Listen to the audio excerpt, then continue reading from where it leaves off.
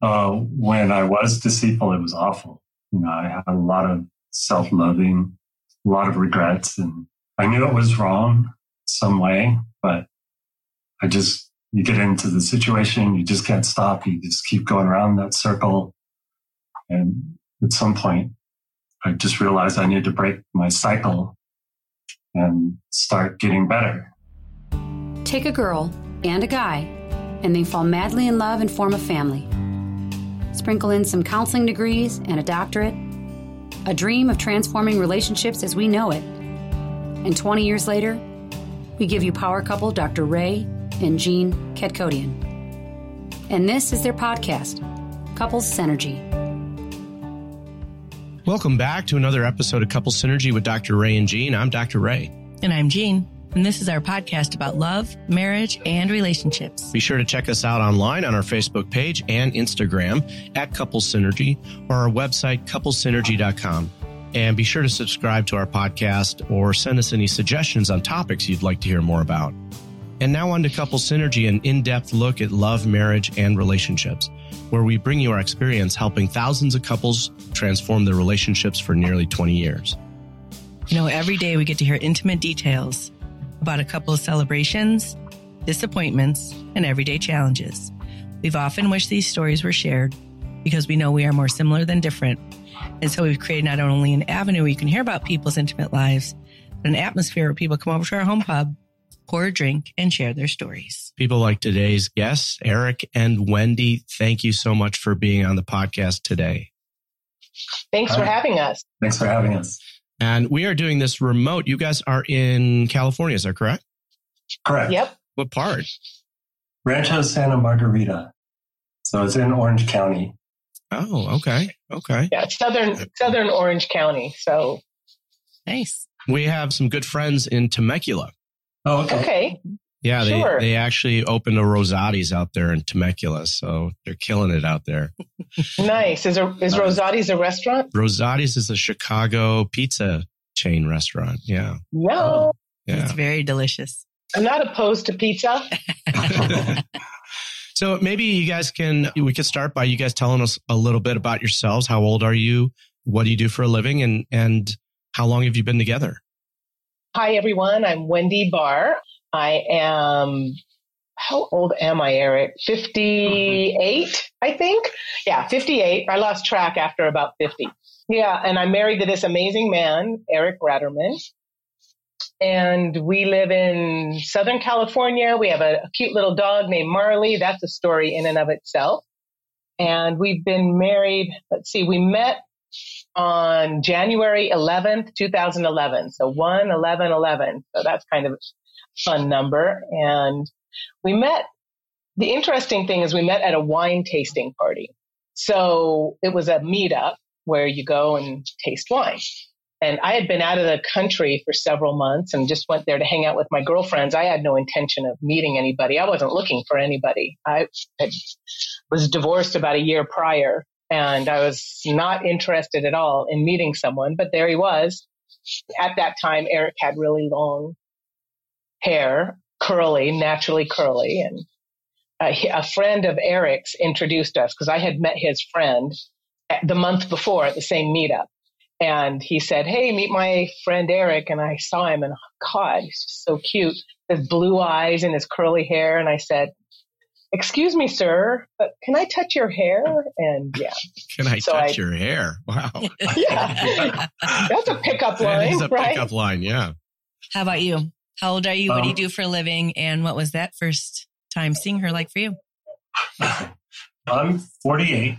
And I work in the technology industry. I'm a Python developer, and I work for a company based in Denver, where we're both from. And that's actually where we met, was we were both living in Denver. Both of us are born and raised in Denver. We've only moved out here, 4 years, a little over 4 years now. My friend asked me to this wine tasting event. And was this an event for singles? Not necessarily.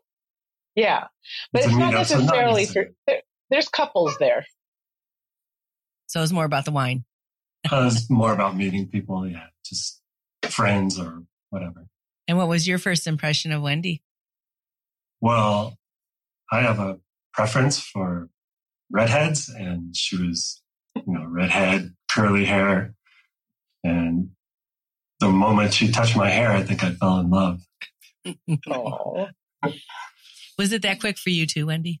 I knew he was something special for sure. Absolutely. Like I said, I was recently divorced, so I was a little, standoffish, but he was super cute. And I came home and called one of my girlfriends and I said, yes, but he has no fashion sense. He's wearing Chucks. And she said, Wendy, that's very fashionable. Where have you been? He must be really cool. And I said, you mean that's cool? And she said, yeah, it's really cool. I said, oh, cool. I gotta get to know this guy. And Eric is 10 years younger than me. I was a little nervous about that piece. What were you nervous about? I think probably, that it wouldn't be long lasting. And I really just didn't want to waste my time. Mm-hmm. I do fine on my own. I didn't feel like I needed somebody in my life. But of course, I hadn't met Eric, who is my everything. And I've never met a man like Eric that's so caring and so nurturing. And every day his focus is on making me happy. I've never met a guy like that. So I had no idea what I was missing. Was age ever an issue for you, Eric? No, actually, it wasn't. Obviously, there's a difference, but I just figured, age is a number. And as long as we get along really well, which we do, and we hardly ever argue or anything, it doesn't necessarily matter. Plus, I'm very immature. Yeah. Gene and I, we're 6 years apart. I'm 6 years younger. And I think some of the differences we've seen is just in music taste, right? Yeah, that's probably the biggest one. Right. Well, that's what's funny. We have the same music taste. We go to concerts. We both like rock and roll. And we go to concerts. And that was one of our first dates. I think we went and we saw Linkin Park. Yeah, that was really fun. Went to Avs game. We were pretty inseparable right from the beginning, but we definitely had some challenges. Our biggest challenge was after a few dates, I realized that Eric was an alcoholic. And he was drinking alcoholic. So he hadn't really come to terms with it quite yet. And again, we met at a wine tasting meetup, right? So that was probably our very first and one of our biggest challenges. Because at my age, at that point, late 40s, I didn't really want to go down that path, and I didn't want to fix anybody. It wasn't my responsibility, and I realized that. And so I basically told Eric, I'm not interested. I'm sorry, I'm not going to do this. Eric, did you consider yourself an alcoholic, or was she seeing things that just made her uncomfortable? Oh, yeah, I definitely knew. As you'll see from my bio, I spent 20 years as a chef in the restaurant business, which is really hard. Alcohol and drugs are rampant. Actually, one of my restaurants sent me to rehab already. So then I relapsed, of course. And then, I knew that it was time for me to stop. I just couldn't. I needed something to look forward to. So this is fairly early on in your relationship where this is a primary issue.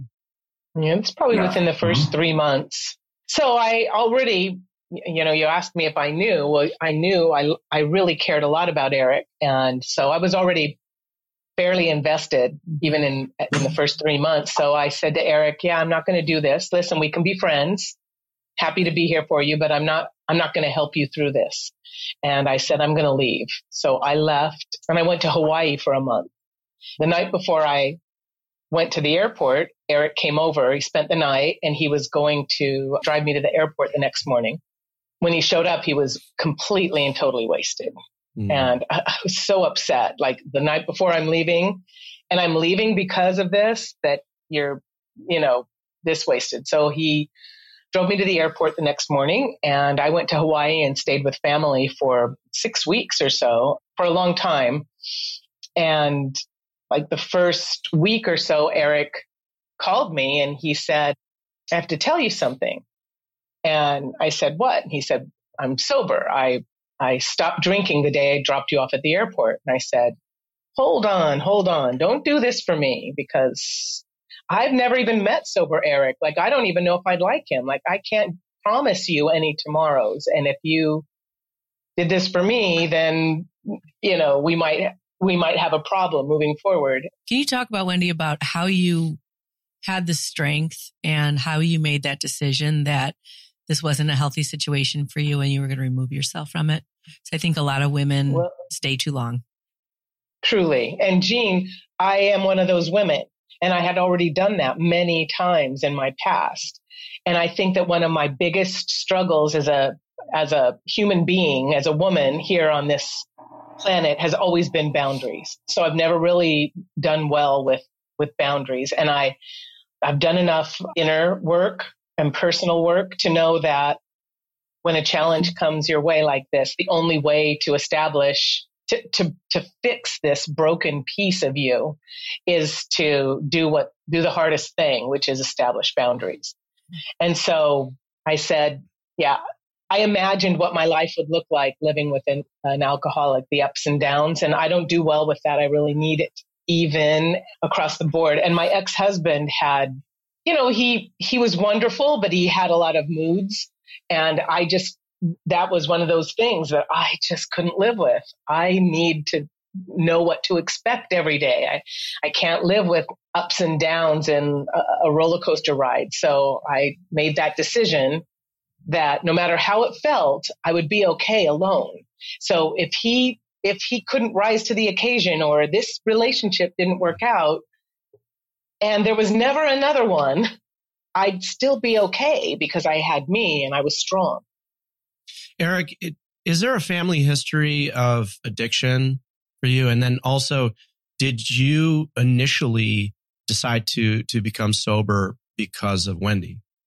So my family history is a little hard because I'm adopted. Okay. In my adopted parents, no, they hardly ever have a drink. I mean, they might go have a glass of wine during the holidays, but that's it. They don't really drink. So it's possible your biological family has a history. It is possible, and I know nothing about them. Mm-hmm. So that's a little difficult. It's always difficult to look at my history and my past history based on that. But as far as wanting to quit for Wendy, no, it wasn't for her. It was for me. Like I told you, I knew it was time for me to stop. I just couldn't. I didn't have any positive influences in my life to help me to say, this is what you're missing out on in life. Actually, right before we met, I was hospitalized for pancreatitis. Pancreatitis, yeah. And it was due to the heavy drinking. So I already knew that it was time to stop. When I met Wendy, I knew that there was something special about her, and I knew that I couldn't mess this one up. I had a lot of regrets over losing jobs and other things in my life. And so I was like, this is the one that I cannot mess up. So I made my plan, started doing that. The plan. So he calls me in Hawaii and he says, I'm sober. And then he says, well, and I told him, don't do this for me. And he said, well, I have a plan. And I said, what's I don't want to know your plan because I don't want to fix this because I know me. You tell me the plan and I'm an implementer. So I'm going to be like, okay, this is how we implement this. And I didn't want to do that. And I said, well, I'm sure. I said, are you going to AA? And he said, no, I don't want to go to AA.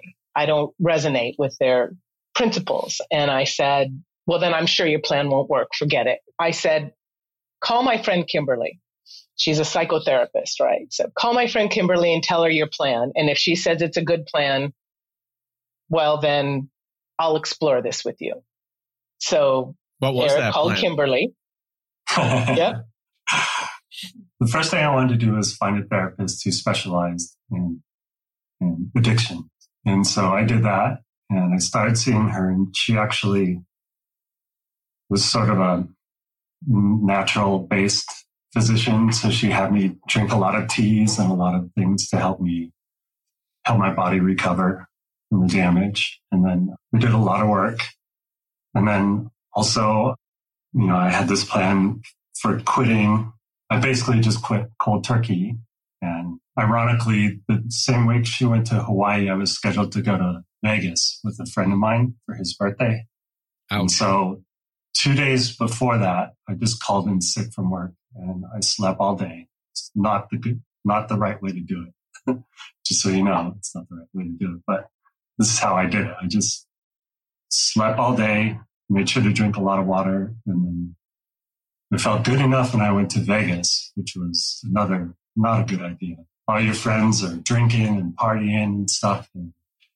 But they were really nice. They didn't try to force me to do things. I became the bartender, the driver. He was the bartender. I imagine you're just white knuckling it through it all. Pretty much, yeah. But then I started to see the therapist, and things got much better. That's basically what the plan was: is see a therapist, start that, and then just make it through it. Later, we found some groups that weren't as their principles were different than AA, and Eric did join that group. Was it called Life Ring or something like that, Eric?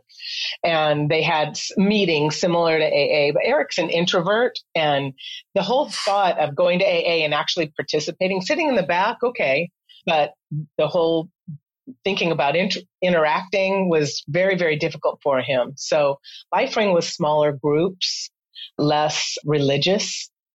So he felt accepted. And so he did and then he also did another program. It was like a 6-week program or a 3-month, or was it a year? What was that other program that you did, Eric, where?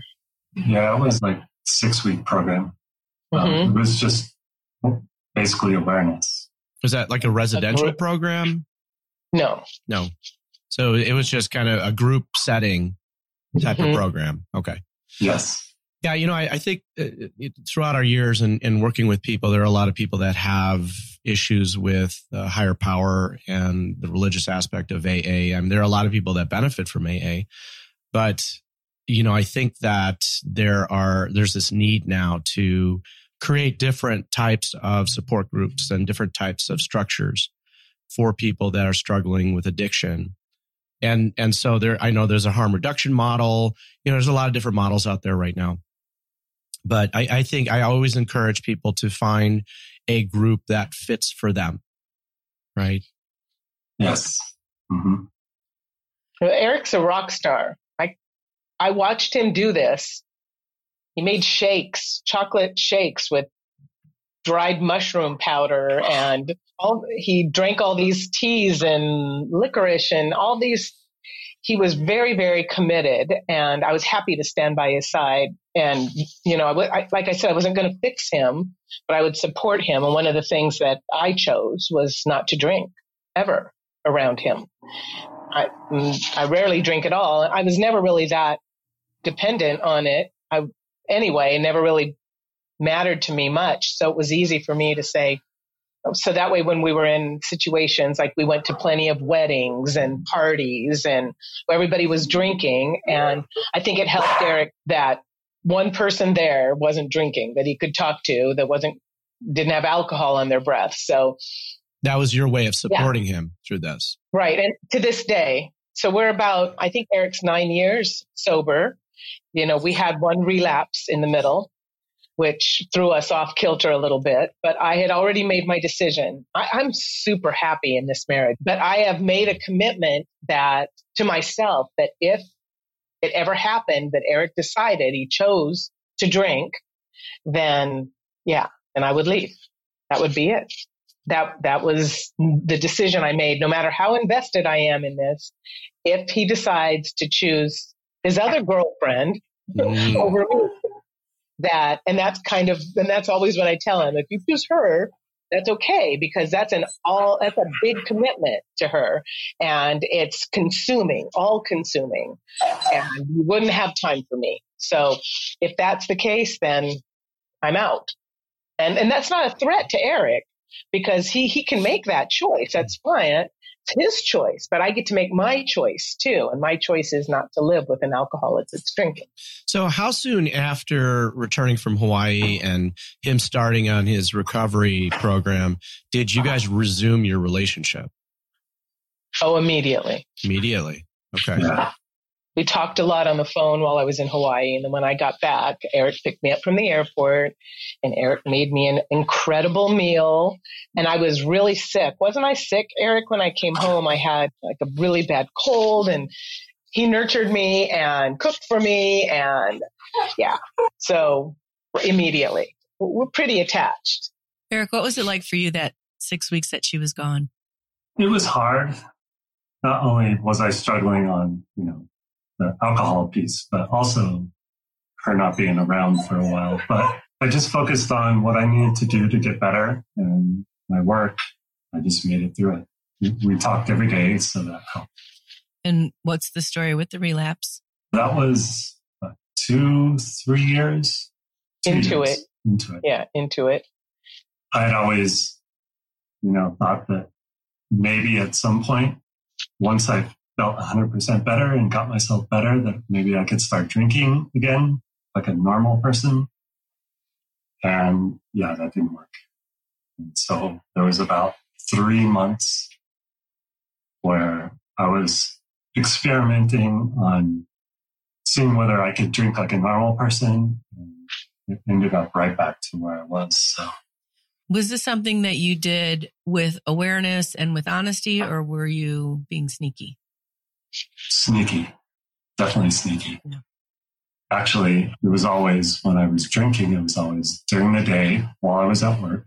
Because he didn't want me to know. And I think the hardest part for me at that time, in that little blip of our lives, was that I didn't notice. The 3 months went by and I didn't notice.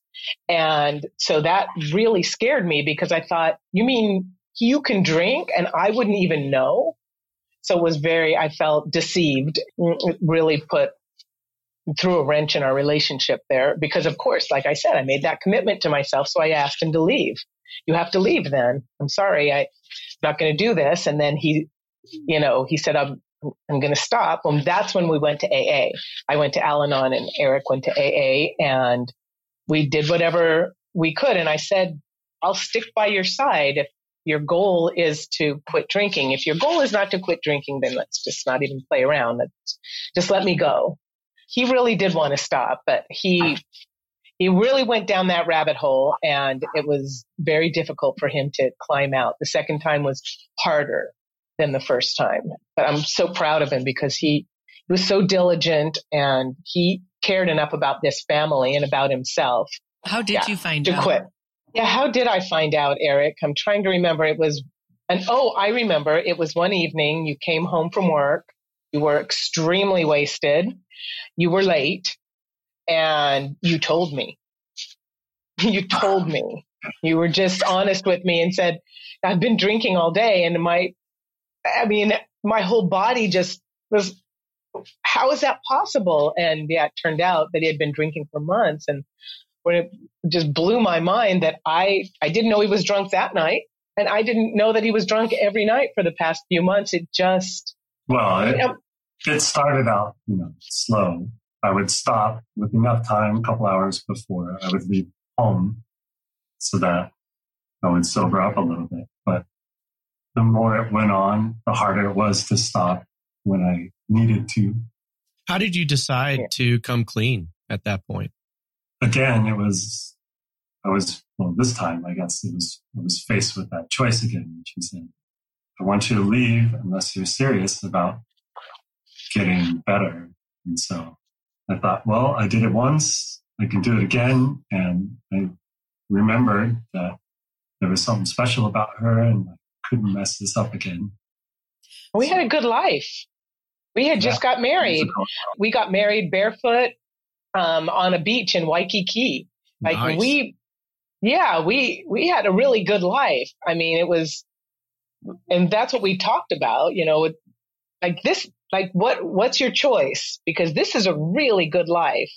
And then there's just alcohol. And I didn't understand because I was like, it seems like a no-brainer to me. I just walk away from it. If it's going to ruin your life, that would just walk away. And it wasn't until I went to Al-Anon that I, understood a little bit more about the disease and about how it felt in his body. And we did a lot of talking. One of the things that I love about Eric is that we can talk about this. So there's never a time that he goes, I am so sick and tired of you bringing this up. Or, I travel a lot for business. And sometimes I'll come home and I'll go, did you drink? And he'll go, no. But he doesn't get mad at me and go, I am so sick and tired of you asking me these questions. And I can ask him anything. Like I can talk to him about it and say, what does it feel like when we go out and there's some people right next? Or what does it feel like if people come to our home and bring their own alcohol, like if we're having a get together? And he says, it doesn't bother me, but he doesn't get mad at me for asking. And I really have a lot of respect for him because it's the only way I could learn about it. It's the only way I could have learned about this disease is from him telling me his viewpoint. Otherwise, I would be walking on eggshells all the time. And I never walk on eggshells around Eric. Yeah, we're pretty open about the whole situation. So. Eric, what was it like for you when you were being deceitful? And what does it feel like for you when she asks you and holds you accountable? When I was deceitful, it was awful.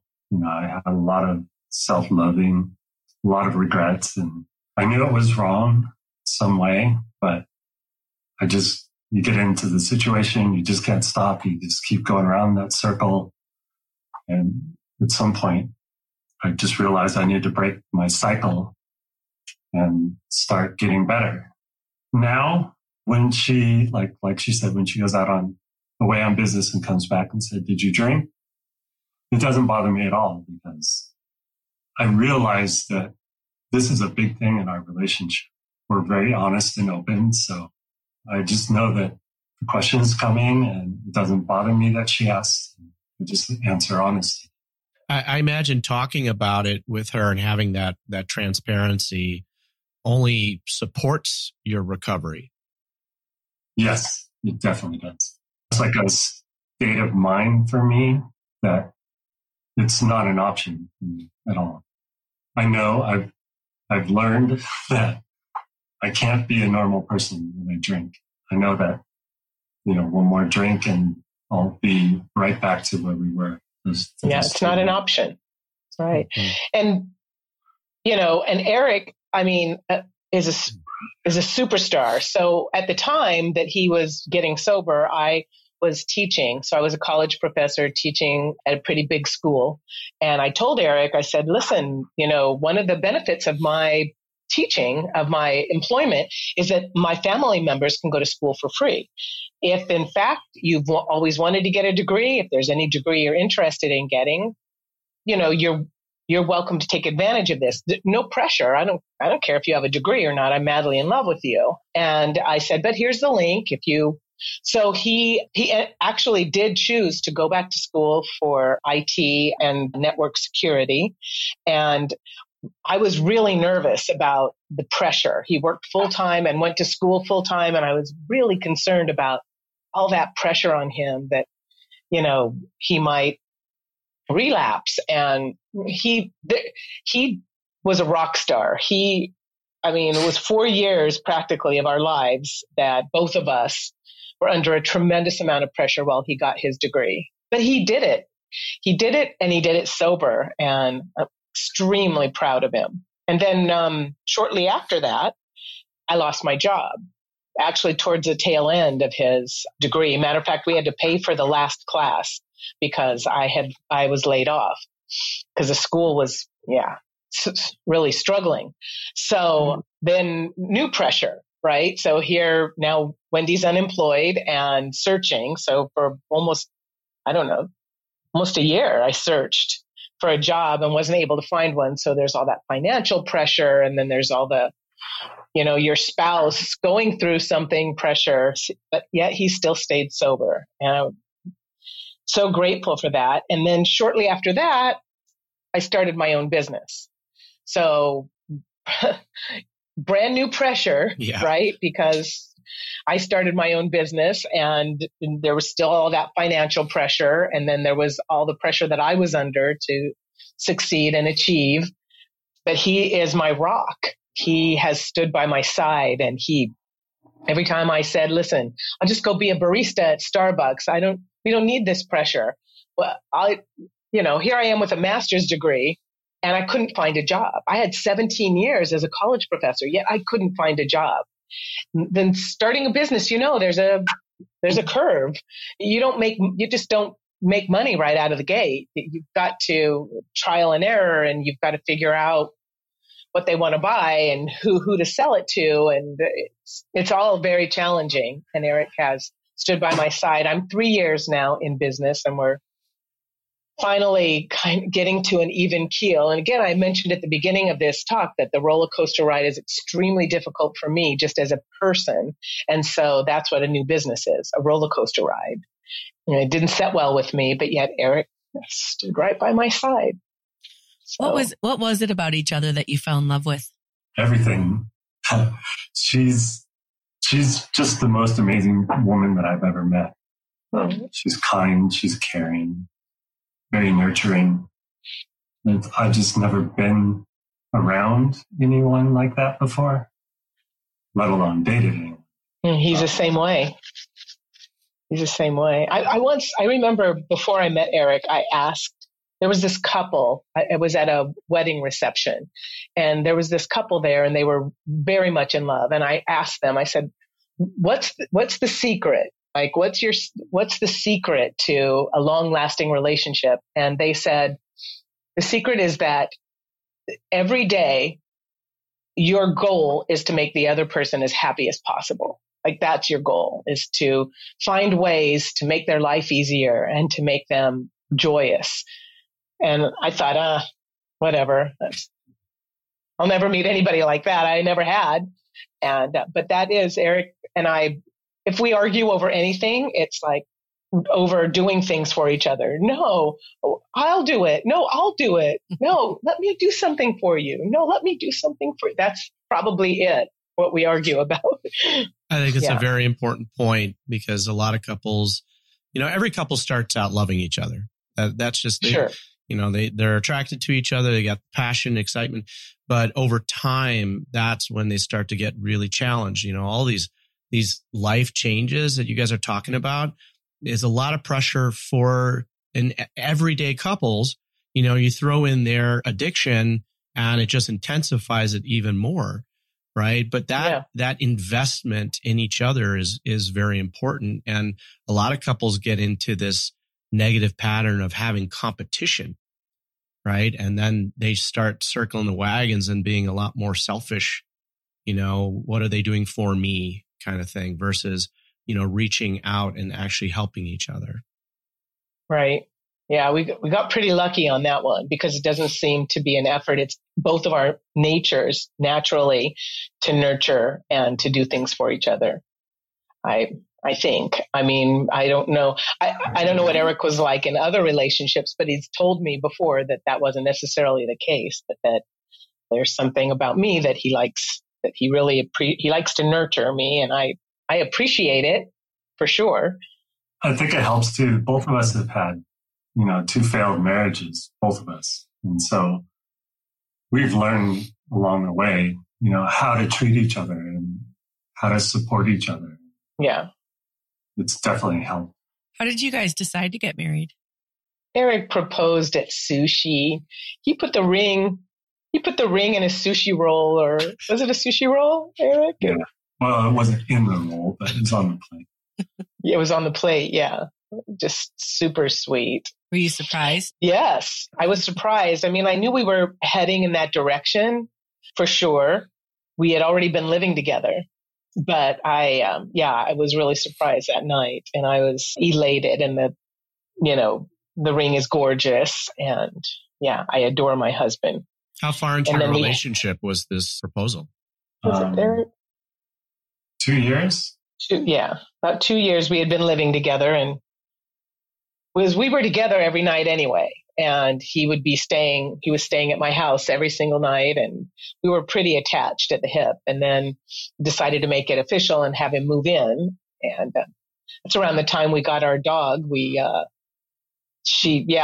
I saw her picture on Facebook, and the post said, "This dog will be euthanized on Tuesday because we can't find a no-kill shelter for her." And I said to Eric, can we meet her? I just want to meet her. I don't have to make a commitment. And he said, honey, we don't even know if we can live together yet. Like we're just moving in together. And I said, yeah, you're right. So can we meet her? And we finally, she wasn't even in state. She wasn't in Colorado at that time. She was in New Mexico. And I called twice a day, 3 times a day, asking about her. And finally they brought her to Colorado. We went and met her. And it was funny because when we walked into the little cage, I saw her, and I was in love with her from the first time I saw her. And Eric sat down on the little bench, and she climbed up on his lap and snuggled her nose in his neck. And she knew she had to win him over. And he just looked at me and he said, okay. So, and Eric's parents, Eric has an amazing, has some really wonderful parents, and I adore them. I couldn't ask for better in-laws, and they went with us to meet her. And also during that period that right after we got married, shortly after we got married, my mom passed away. So that was another one of those challenges, because I was walking around with my head on backwards talking to myself. But Eric's parents have really stepped in and act like they're my parents as well. So I really got lucky. I got a whole family. And to this day, Eric's mother calls me on Mother's Day. She calls me on my mother's birthday. She calls me on the day my mother died. She never misses a beat as far as when I might need some emotional support. She's absolutely the most amazing woman. And the same thing with Eric's dad. He's exactly what you would think a dad should be like. He's just traditional and supportive and warm. He's amazing. So yeah, I lucked out. Wendy, when I work with women and they end a relationship, I often recommend they go through the 1-year plan, which is, this is the time that you become the person you want to spend the rest of your life with, because you'll never attract someone who wants to spend the rest of their life with you if you don't become that person. And it sounds like you did that. It sounds like there was a period of your life where you really got to know yourself and find those boundaries and expectations for yourself, that you then were able to have that strength in a relationship. Can you talk about that time? Sure, Jean, you hit the nail on the head. So when I divorced my second husband, I was 48-ish and maybe 47. Yeah, that's exactly what I did. I packed up, and of course I went to Hawaii, stayed in Hawaii about 3 months with my family. But I really wasn't enjoying Hawaii. It was my first time in Hawaii. And I really wasn't enjoying it. I was really quite a mess emotionally that this marriage had ended. I'm 48 and another failed marriage. And where did I go wrong? And what's wrong with me? And so I came back, and funny, I had some skin surgery that became infected. I developed a staph infection, and my ex-husband had to come over and help me, which felt like total failure. Like I can't live without him, because now he has to come over and fix my wound. And it was winter, and I couldn't go anywhere because it was on my leg. And so I was stuck at home with my feelings and my failures. And I created, I found this website. It's called housecarers.com. And I went in there and I built a profile. And basically you can travel somewhere and take care of somebody's animals or water their plants or whatever and stay in their house. And I got this house sitting gig in Greece. And so I packed up and I went to Greece. I stayed 3 months in Europe because I was an online college professor. So I had my laptop, I just packed up and I went to Europe, and I was in Italy, and I was in Switzerland, and I was in Greece and Amsterdam, and I traveled around, came back about 3 months later, give or take. And yeah, you're right. I really spent some time I was all alone. I mean, I was dog sitting for these people in this remote little fishing village an hour south of Athens, and nobody spoke English. I really had to be alone with my feelings, and it wasn't easy. There were a lot of tears. There was a lot of confusion, but it was shortly after I returned. When I came back, I left again. So I did Hawaii, then I did Europe, then I went on a cruise with a girlfriend. And it was after that, when I came back from the cruise, that I met Eric.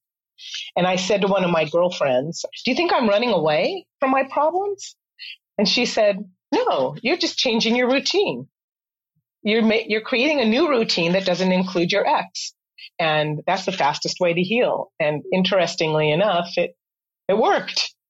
So when I came back, I was good. I was good to go. I had no intention of meeting anyone, but yet there was Eric with his blue eyes and curly hair, irresistible. And one of the things that we talk about with people when they're nearing the end of a relationship is that if you don't figure out what this person came here to teach you, you're going to recreate it with the next person.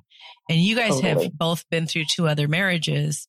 Were they identical? Did you learn from those? What happened with those? Well, for me, my first marriage, I think I was just too young. I wasn't ready. Me too. And we kind of grew apart. So similar to what Wendy did after that marriage ended, I ended up living in Hawaii for about a year. I think I found myself in that living situation. And you found wife number 2. And I found wife number 2. And was that marriage similar or different than the first one? It was much different. It was based a lot on addiction. We were, both drinking and doing drugs and stuff a lot. And so obviously, when she was ready to stop and I wasn't ready to stop, that's what ended that marriage. We had moved back to Colorado for a while, and I got a job as a chef in Northern California. So we had both moved to Northern California. And she was a sommelier and I was a chef. So it's a great area to be in for that business.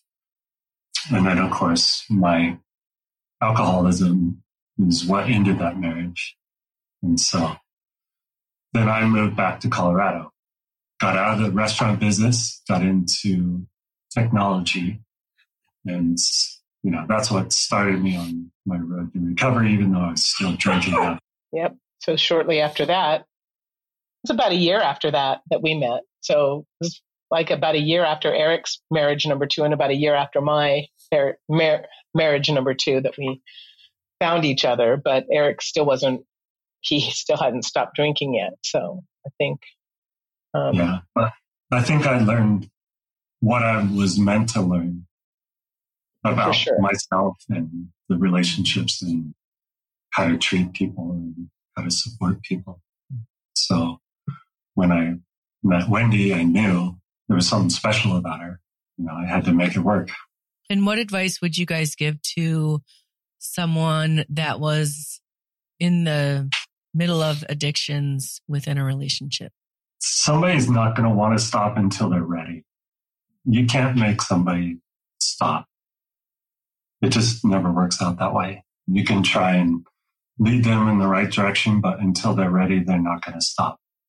So that being said, you got to do like Wendy did and draw some boundaries. Yeah.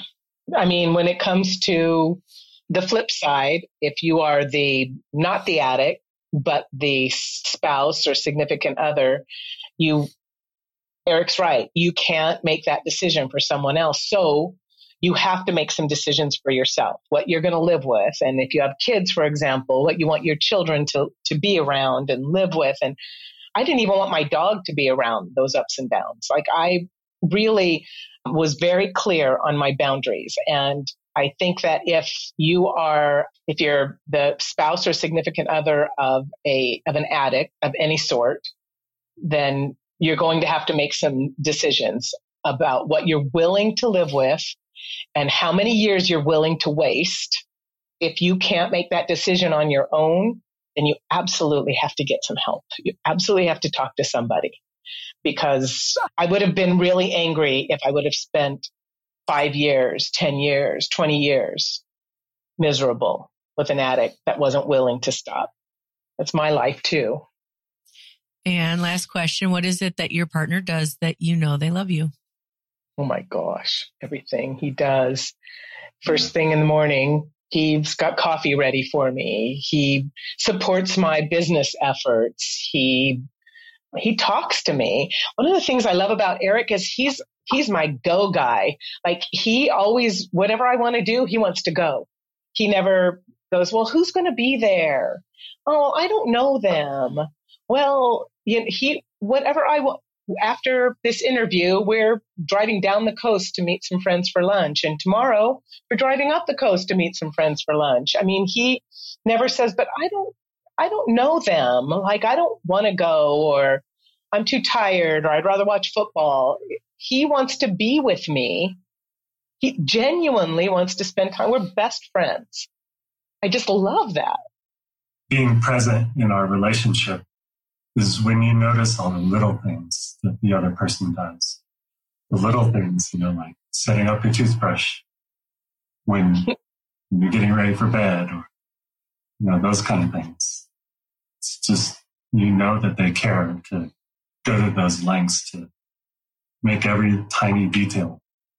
Eric and Wendy, we want to really thank you for being on the podcast today.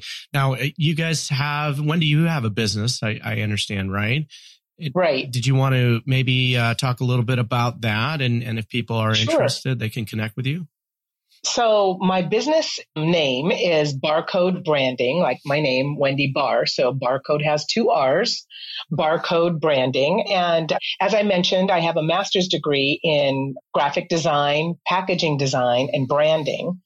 So when after I was laid off, I started my own business as a branding agency. We're a full service design agency that focuses on business branding, business strategy, and development. I have a business partner. She's amazing. She lives in Colorado. And we work with small businesses. We're female owned and operated, but we work with all sorts of small businesses that understand that branding and business are inseparable. And in this crowded marketplace, if you're not well branded, you really can't succeed. You can't really be seen out there. So so that's what we do.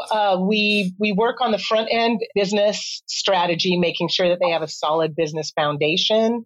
And then once we feel that their business foundation is solid and they have a great business plan and they have their programs, products, services, marketing, all of that stuff in order, then we move into the actual visual identity and do graphic design for them. And do you have a website that people can, see your work?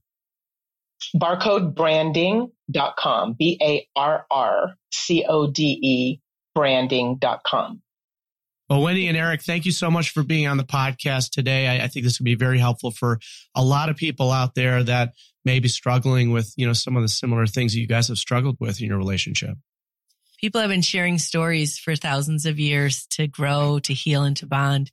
And we hope that by you guys sharing your story, it's enriched your lives and the lives of our listeners. Indeed. Thanks, Dr. Ray and Jean. Yeah, thank you all. We want to wholeheartedly thank you, our listeners, for joining us today and for listening to Couples Synergy. Our passion is in helping couples have happy and healthy relationships, and this podcast gives us a fun way of bringing our knowledge and expertise to you, our listeners.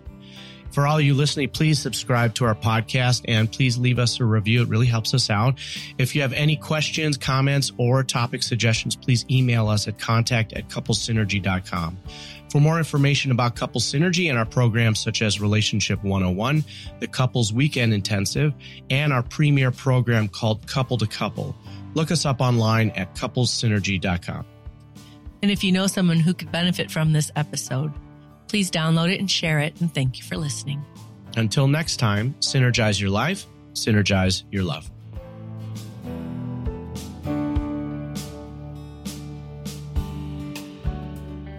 You have been listening to Couples Synergy with Dr. Ray and Jean Kadkodian. Couples Synergy was recorded, edited, and produced by Dr. Ray and Jean Kadkodian. Voiceover and music entitled Breathe and Let Go was recorded and composed by Gina Gonzalez.